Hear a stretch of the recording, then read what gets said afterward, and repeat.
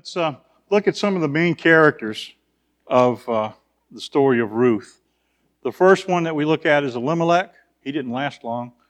But the meanings of names back then were important. I mean, we name our kids after relatives usually or, something. Back then, names had meanings. And so anytime you see the E-L in a word back then, it's God. Because that was one of the names of God, was E-L in Hebrew. So Elimelech means my God is king. However, Elimelech didn't really live that way. He lived like, yeah, my God is king, but I got to get out of here. And then there's Naomi. Naomi was named Naomi because it means sweetness or pleasantness. But she renamed herself Mara, which means bitterness. Have we ever done that to ourselves? Huh? Yeah. God has one plan for us, has named us one way, and has called us one way. And yet we think because of our circumstances, we throw this pity party and we rename ourselves something else that God never intended us to be.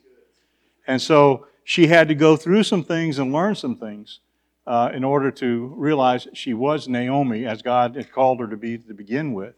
And sometimes I think we go through that same thing. We go through some stuff, we get caught up in our circumstances, we become something that God never intended us to be.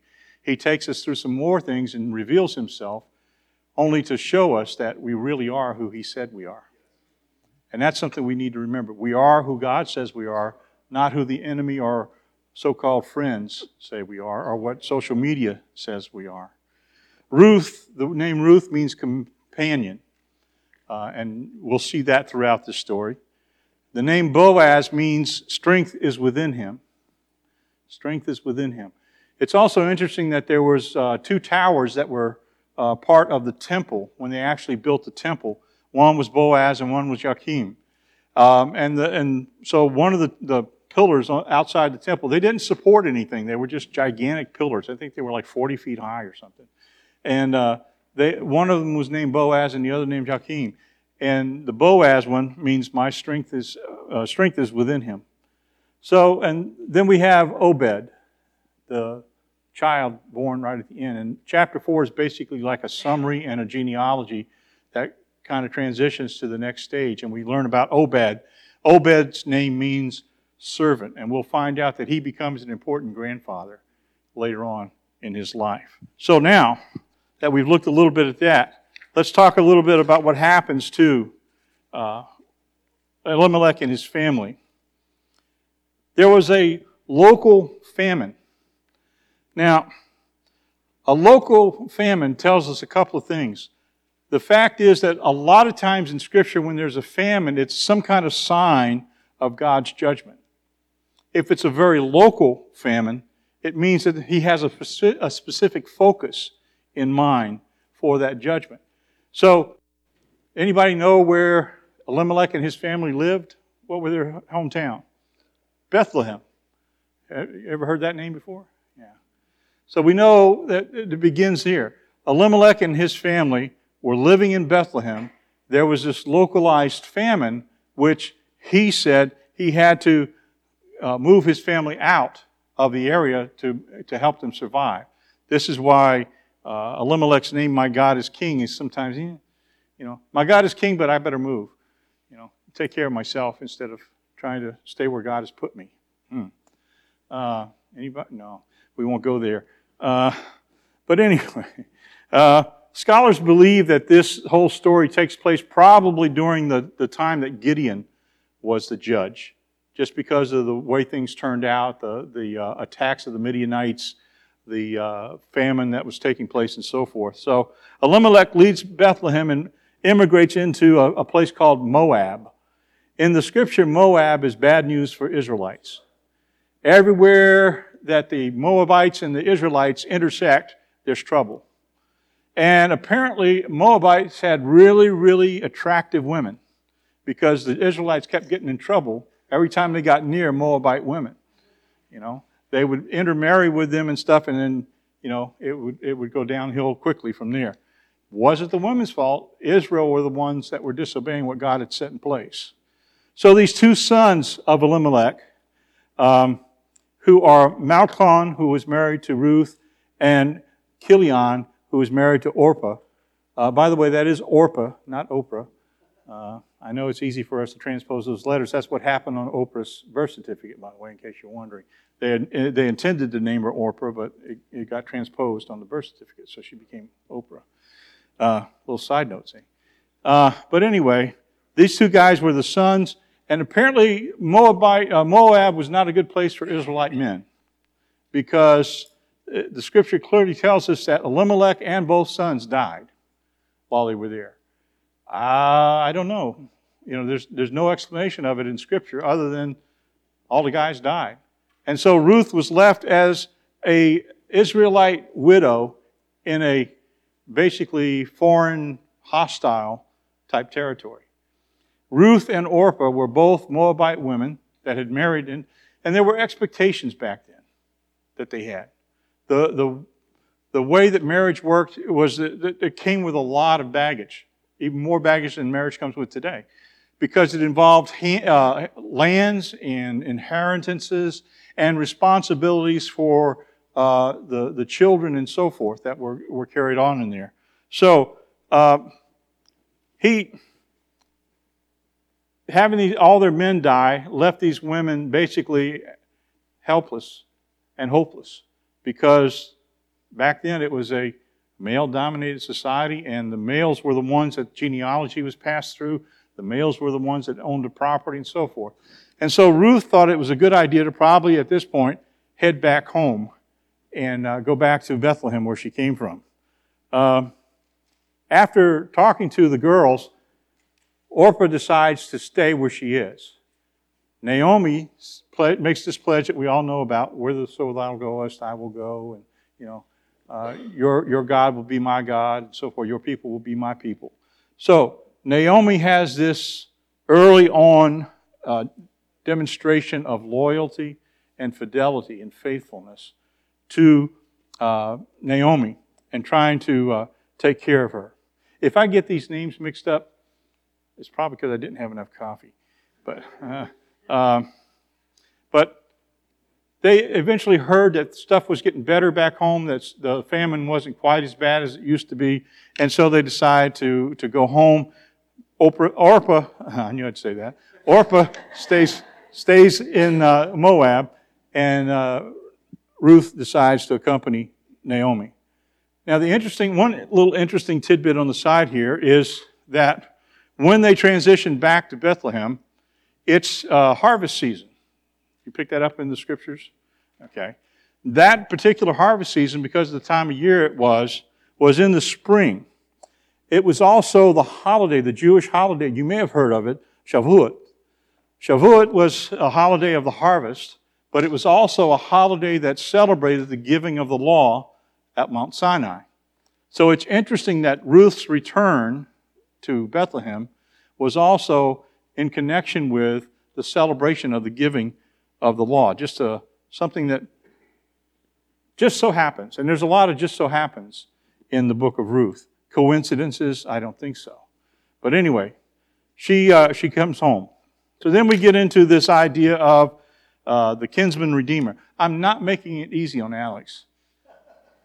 The notes that she has I'm ad-libbing a lot of this stuff, so, You're doing well, thank you.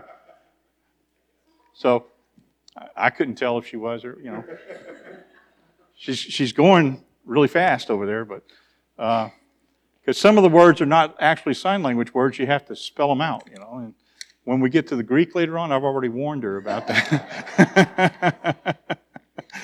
So anyway, it's really impossible to go through the book of Ruth and not get some kind of understanding or have some kind of understanding about the concept of the kinsman redeemer.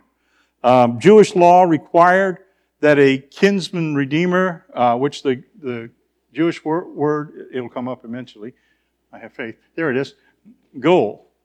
Now, if you ever watched, Stargate, it's not Goa'uld, it's goal, okay?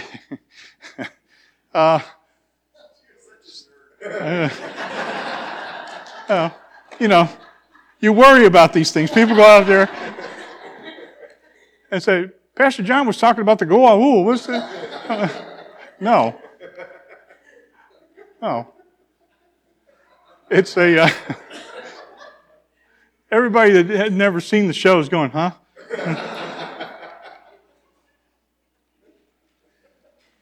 Look it up. Google.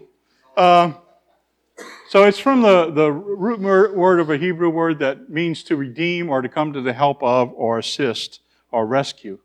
And that's what Goel, I almost said Goel, Goel means. So here, he was the nearest male blood relation alive. He was supposed to redeem a widow and her land in order to preserve the family line. In other words, he was, another word, a way of saying kinsman redeemer is family guardian. Family guardian. This involved a concept called the Levirate marriage. Ever heard of that one? Okay. Well, for years, I was wondering about that. I thought because it had Levi in it, it had to do with the tribe of Levi, but it doesn't. It's actually from Latin, which, we all love Latin. Levir is the word for brother, okay? So Levir is brother, Levirate is a brother marriage. It has to do with the concept that is covered in Deuteronomy chapter 25, verses 5 and 6. And we're not going to read all that. I just kind of summarized it for you in plain language.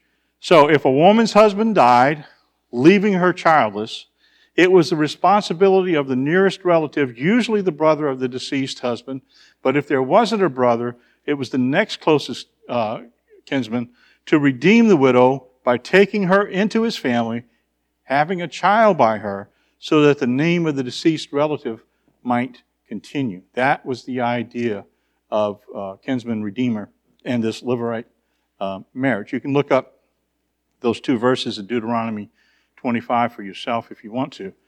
So, by doing this, it may seem like a strange practice to us, but it was a way of taking care of family back then. And like I said, land and property and genealogy and all that was conducted through the male side of the family. So that's why it had to be traced and connected all the way through. We know that every 70 years there was this thing in Jewish law where all the land reverted back to the original owner. You know about that? Okay. So it would have eventually done that, but this clarifies very specifically how that land is supposed to go back. Understanding this also helps us make sense of why Naomi was saying to Ruth and Orpah, you might want to consider not coming back with me. Because that same kind of culture was there in the Moabite culture. And so they would have had a better chance to get married among their own people and have some kind of connection where they would have some kind of continuation of lineage. Naomi knew that she was too old to have kids anymore. And we don't know how long the two ladies were married to the two brothers, but they were obviously marriageable age. And so Naomi was trying to make sure that they had a future. And she knew coming back into Israel as Moabites, they wouldn't have had much future. They would have probably, apparently they had this wonderfully attractive nature or whatever. They were beautiful women or something. But even that, if they were labeled as Moabites, they were probably going to be ostracized and put aside until they meet Boaz. So, understanding this allows us to understand why she tried to get them to stay. And the only way then that they could really raise a son and continue their name would be to stay and marry a Moabite man. Let me catch up on my notes. It'll help, Alex. So, this brings us to what is a kinsman redeemer. In the Jewish laws, there were 3 prerequisites in order for a man to be a kinsman redeemer. And these are important because you'll see in a few minutes, they also translate over into another relationship. The three prerequisites to qualify as a kinsman redeemer was, first of all, you had to be a near relative of the widow. So you had to qualify yourself as a kinsman. You had to be related to that person. That's important. Second, you had to be able to redeem the widow. In other words, you had to have the ability to perform your kinsman redeemer responsibilities and duties. So a poor relative wouldn't be able to take on something else and then not be able to provide for that widow. That would not be acceptable. So the kinsman redeemer had to have some kind of resources in order to be able to take care of his responsibilities as the kinsman redeemer. The next thing was you had to be willing to redeem the widow. Willing to redeem the widow. And this comes into play later on in the story when you've probably read it several times.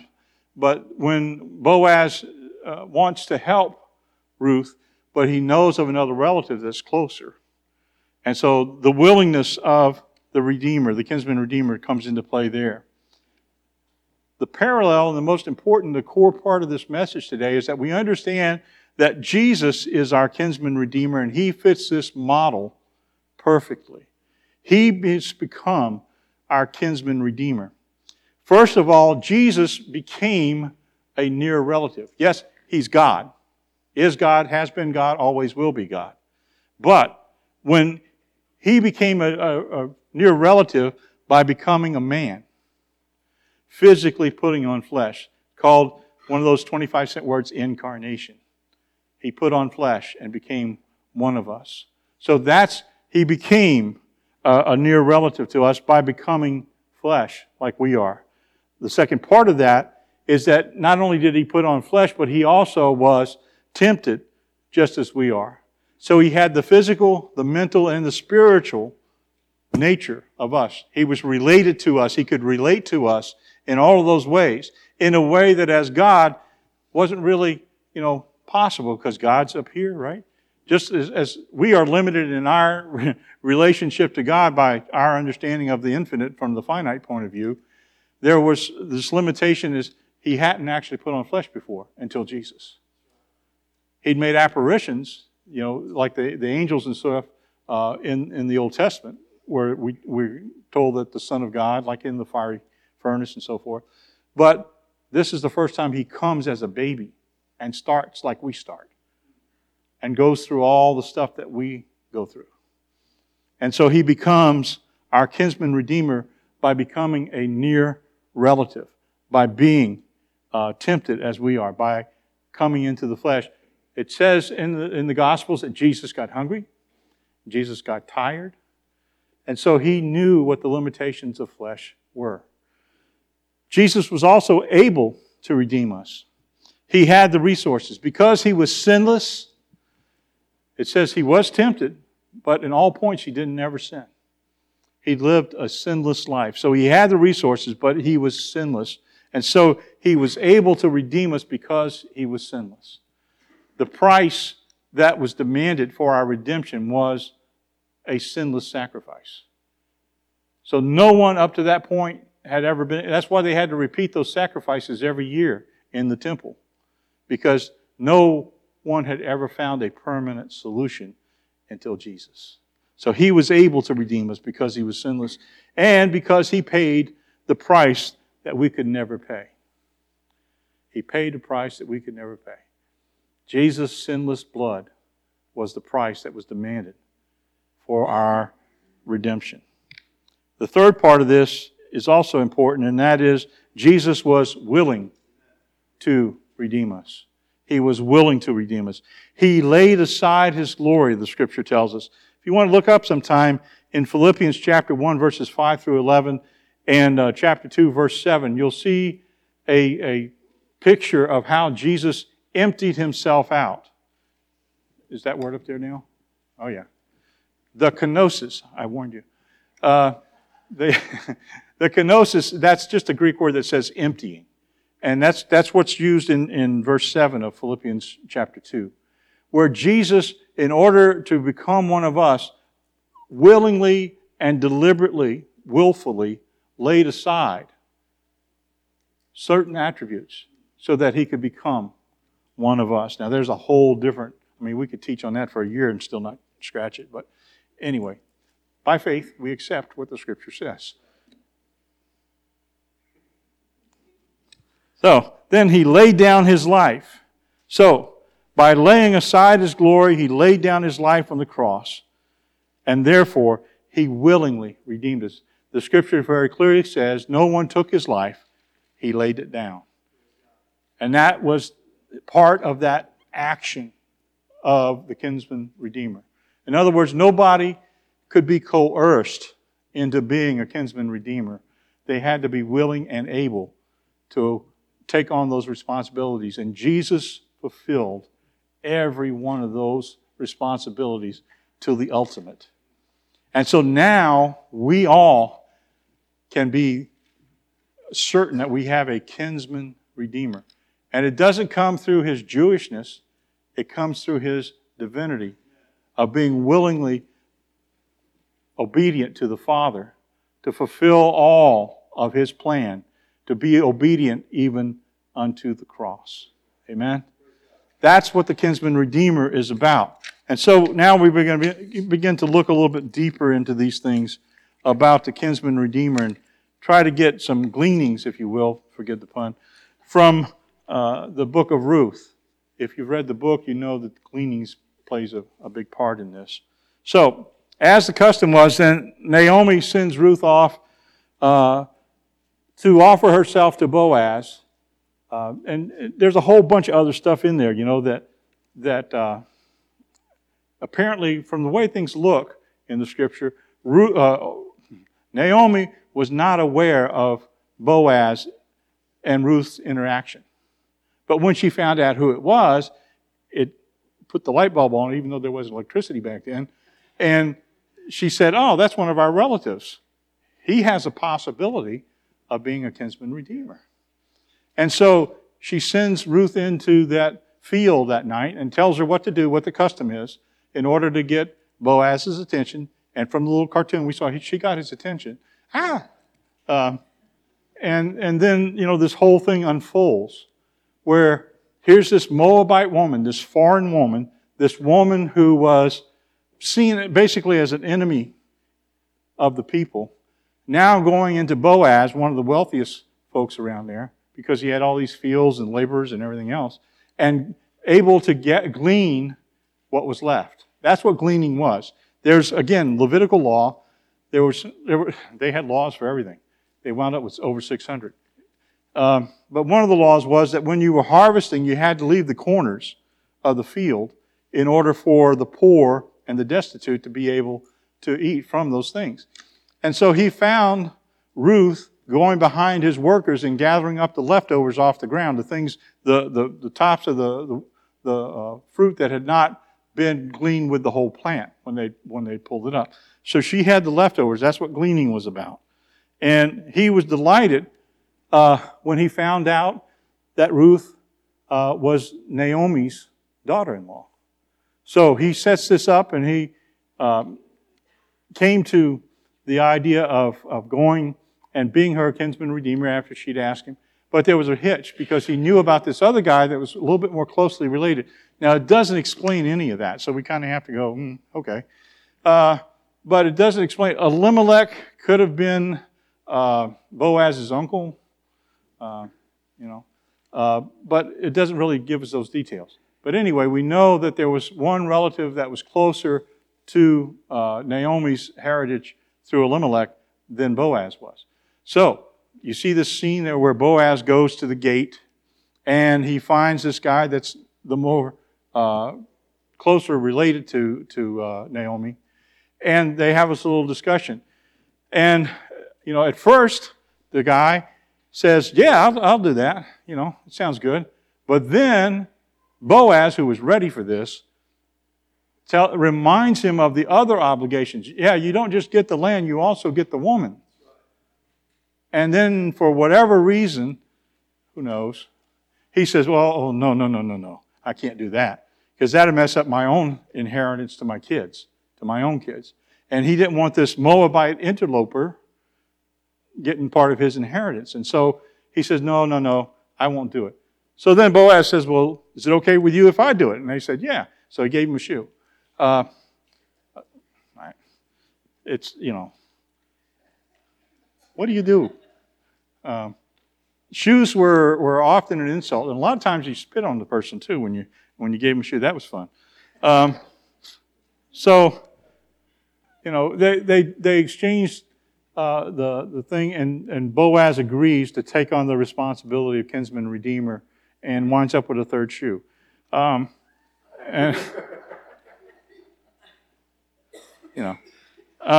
So let's look at some other applications from all this then. If you look at the whole story of Ruth, and I'm kind of carefully avoiding trying to go verse by verse because four chapters is impossible. But here's some things that we might glean from the book of Ruth. Number one, and these are like Selah things, pause and think about it. Although God is rarely mentioned as his provision and direction are obvious in the book. So the name of God is not really mentioned in the book of Ruth. But yet, his hand is very obvious. Does that tell us something? Sometimes in our lives, in our daily lives, God is not obvious, but he's there. God is not always obvious, but he's there. And sometimes, we look at circumstances and say, oh, that was lucky. No, not really. No such thing as luck, especially for God's people. We think about as chance would have it. I think that phrase is used in some of the translations of Ruth. As chance would have it, Ruth came under the observation of Boaz. As chance would have it, she was doing this and this and that. Well, we know where the chance was. It wasn't really a chance, it was God. And God is a sovereign God, even though we may not admit it. Even though we don't want to admit it. Even though we'd rather ignore it sometimes. God is a sovereign God, and he is there moving things around in the background sometimes, making it come out for our good. And so even though he doesn't get acknowledged, even though he is not obvious, and it's not like a handwriting on the wall kind of moment, he's there. He's there. And God's people don't have coincidence. There's no divine coincidence, but there is divine appointment. There is divine appointment. Have any of you ever had a divine appointment? Where you were just going around minding your own business in your day, and suddenly God puts someone in your pathway that you didn't even see coming, and you have the opportunity to minister to them, or they have the opportunity to minister to you and say exactly what you needed to hear, or you do the same for them, and you go away from that saying, what? That wasn't on my agenda today.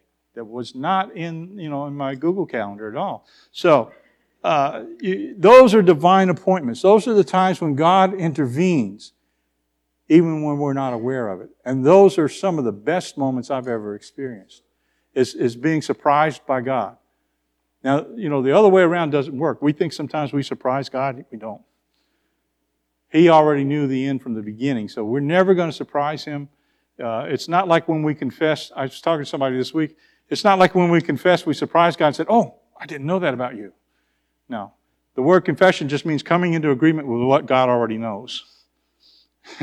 And so that's what it's about. There's moments like these that God seems furthest from us, that he may be plotting for our future abundance. That's a quote from Chuck Missler. It says, in the moments that God seems farthest from us, he may be plotting for our future abundance. When you don't see God, he's still there. When God is not obvious, when you're outside of church, when you're in a place physically located where you say, I wonder if God is there.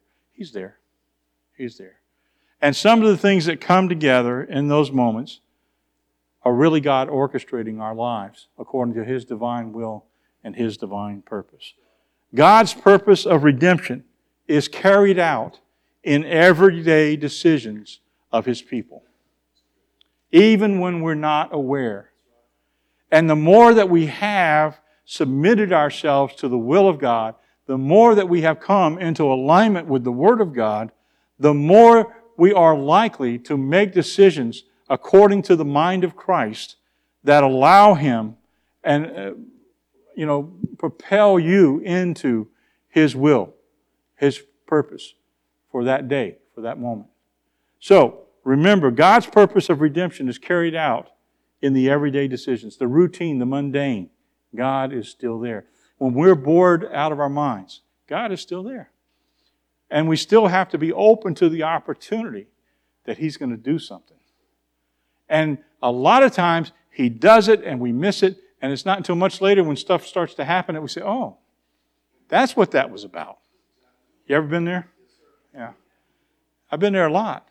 I go through stuff. Diane and I have gone through stuff in our marriage and in our ministry, and we're saying, why is this happening? What is going on here? And then maybe years down the road, we look back and say, oh, it was God. It was God.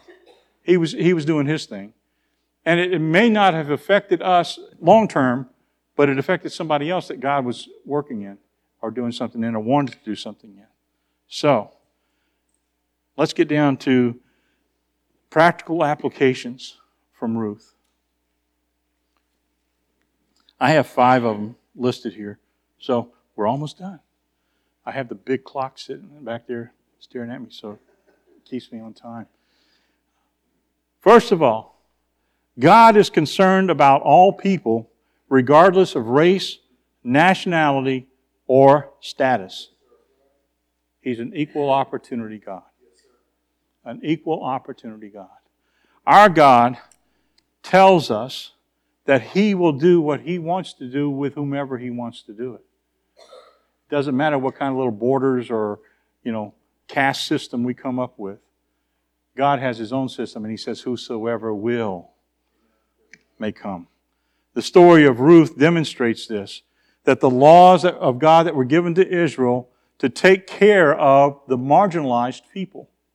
In Deuteronomy 25, 5 through 10, and Leviticus 25, 25, and 19, 9 through 10, the laws there tell us about the customs and they reveal the heart of God, that God wanted His people to take care of the poor, the widow, and the orphan, which is exactly what Marlene Kraft is doing in her ministry to the widows.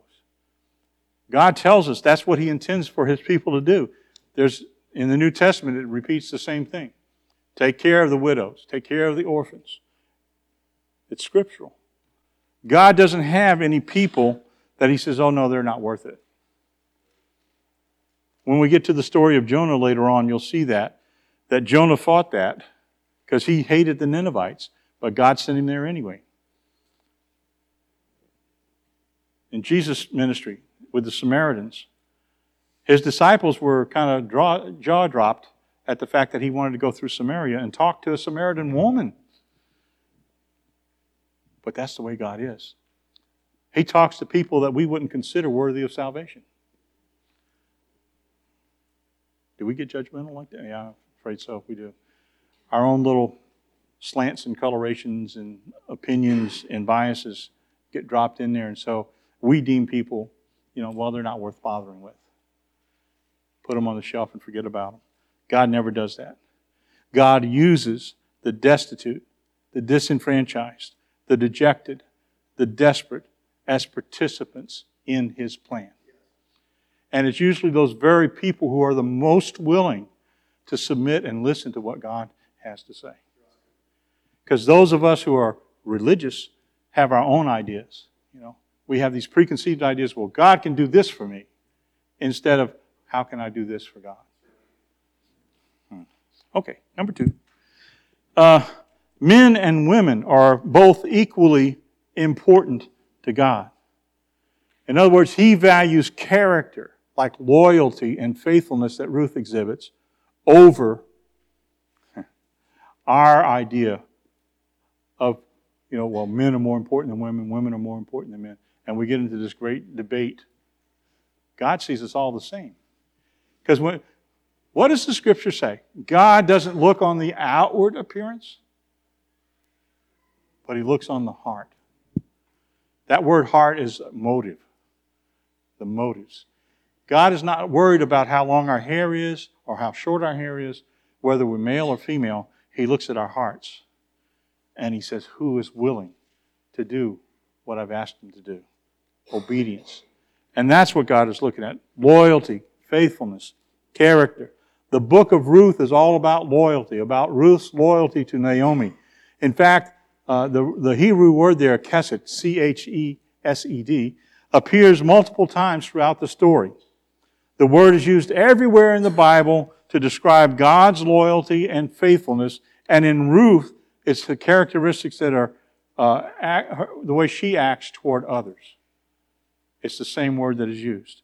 So Ruth is then reflecting the loyalty, the faithfulness of God in the way that she interacts, even though she's a Moabite woman, and we'll get to that in a minute. Later, Boaz sees Ruth coming to him in the threshing floor in an act of loving kindness. It's the same word there, chesed. Okay? Number 3. There's no such thing as an unimportant person in God's eyes. Don't let your past hold you back. No such thing as an unimportant person. Ruth may have been a Moabite. She may have had Moabite genes, genetics. But God knew who she was. God does not look at our genetic pool, our DNA, and decide. He looks at our hearts and decides. So there's no such thing as an unimportant. Every one of us are people that Christ died for. It doesn't matter how well we're dressed or how poorly we're dressed, how clean our face is or how much dirt we have on our face. It doesn't matter if we're, wearing, $100, $200 shoes or if we're wearing sandals. Sometimes those sandals are expensive.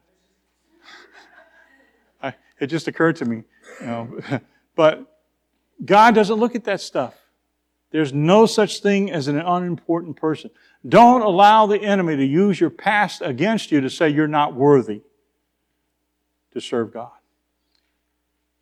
None of us are worthy. His grace makes us worthy in Christ. In Christ. And so don't let anyone put your past in front of you and say, no, this far, no further. You can't do this because this is what you did in the past. God's grace is all about that. Saying, well, whatever you lack, I've got. And He does that for every one of us because guess what? Pastor Mark and I, we lack. There's stuff that we don't have. We just don't have it. And God steps in and says, well, I've got this for you to do, so here's something that you'll need to do that.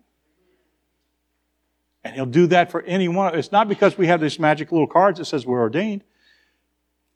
It's because God is God, and that's His nature, that's His character.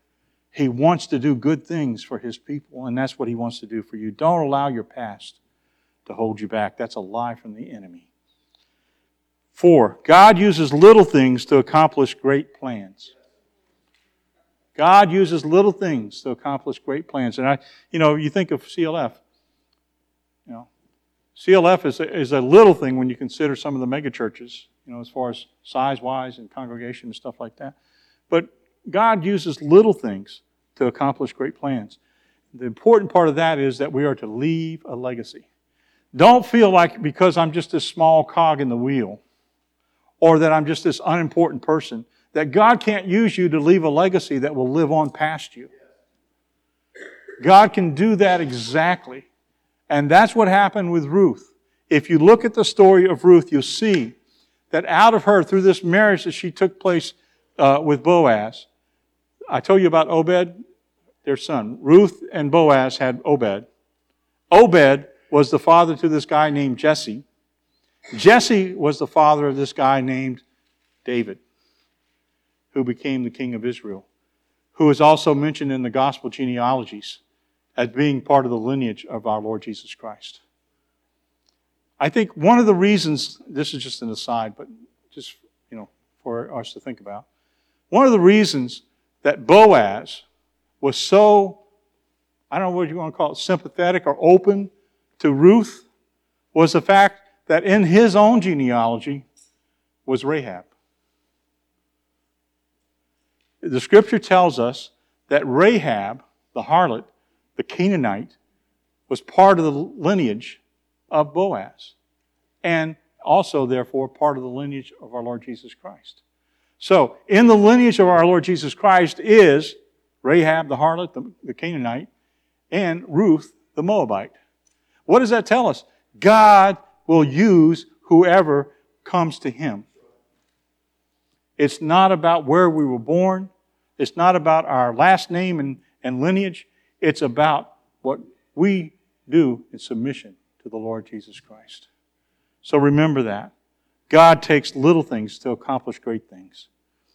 Finally, 5, God has a Redeemer in place who can rescue us from the devastation of sin. We have to believe that redemption is possible. Don't allow the enemy to tell you, well, you've gone too far. You've done all these things in your past. God can't really use you. You're a broken vessel. You're a stained glass, whatever. God will use whom He chooses to use.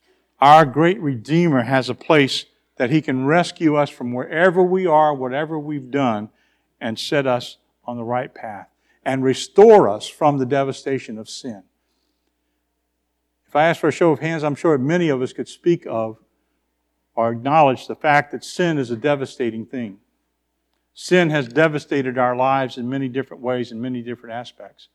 But the fact is that our kinsman Redeemer is able to do a more abundantly, above all that we could ask or think, in order to fulfill His purpose in our lives.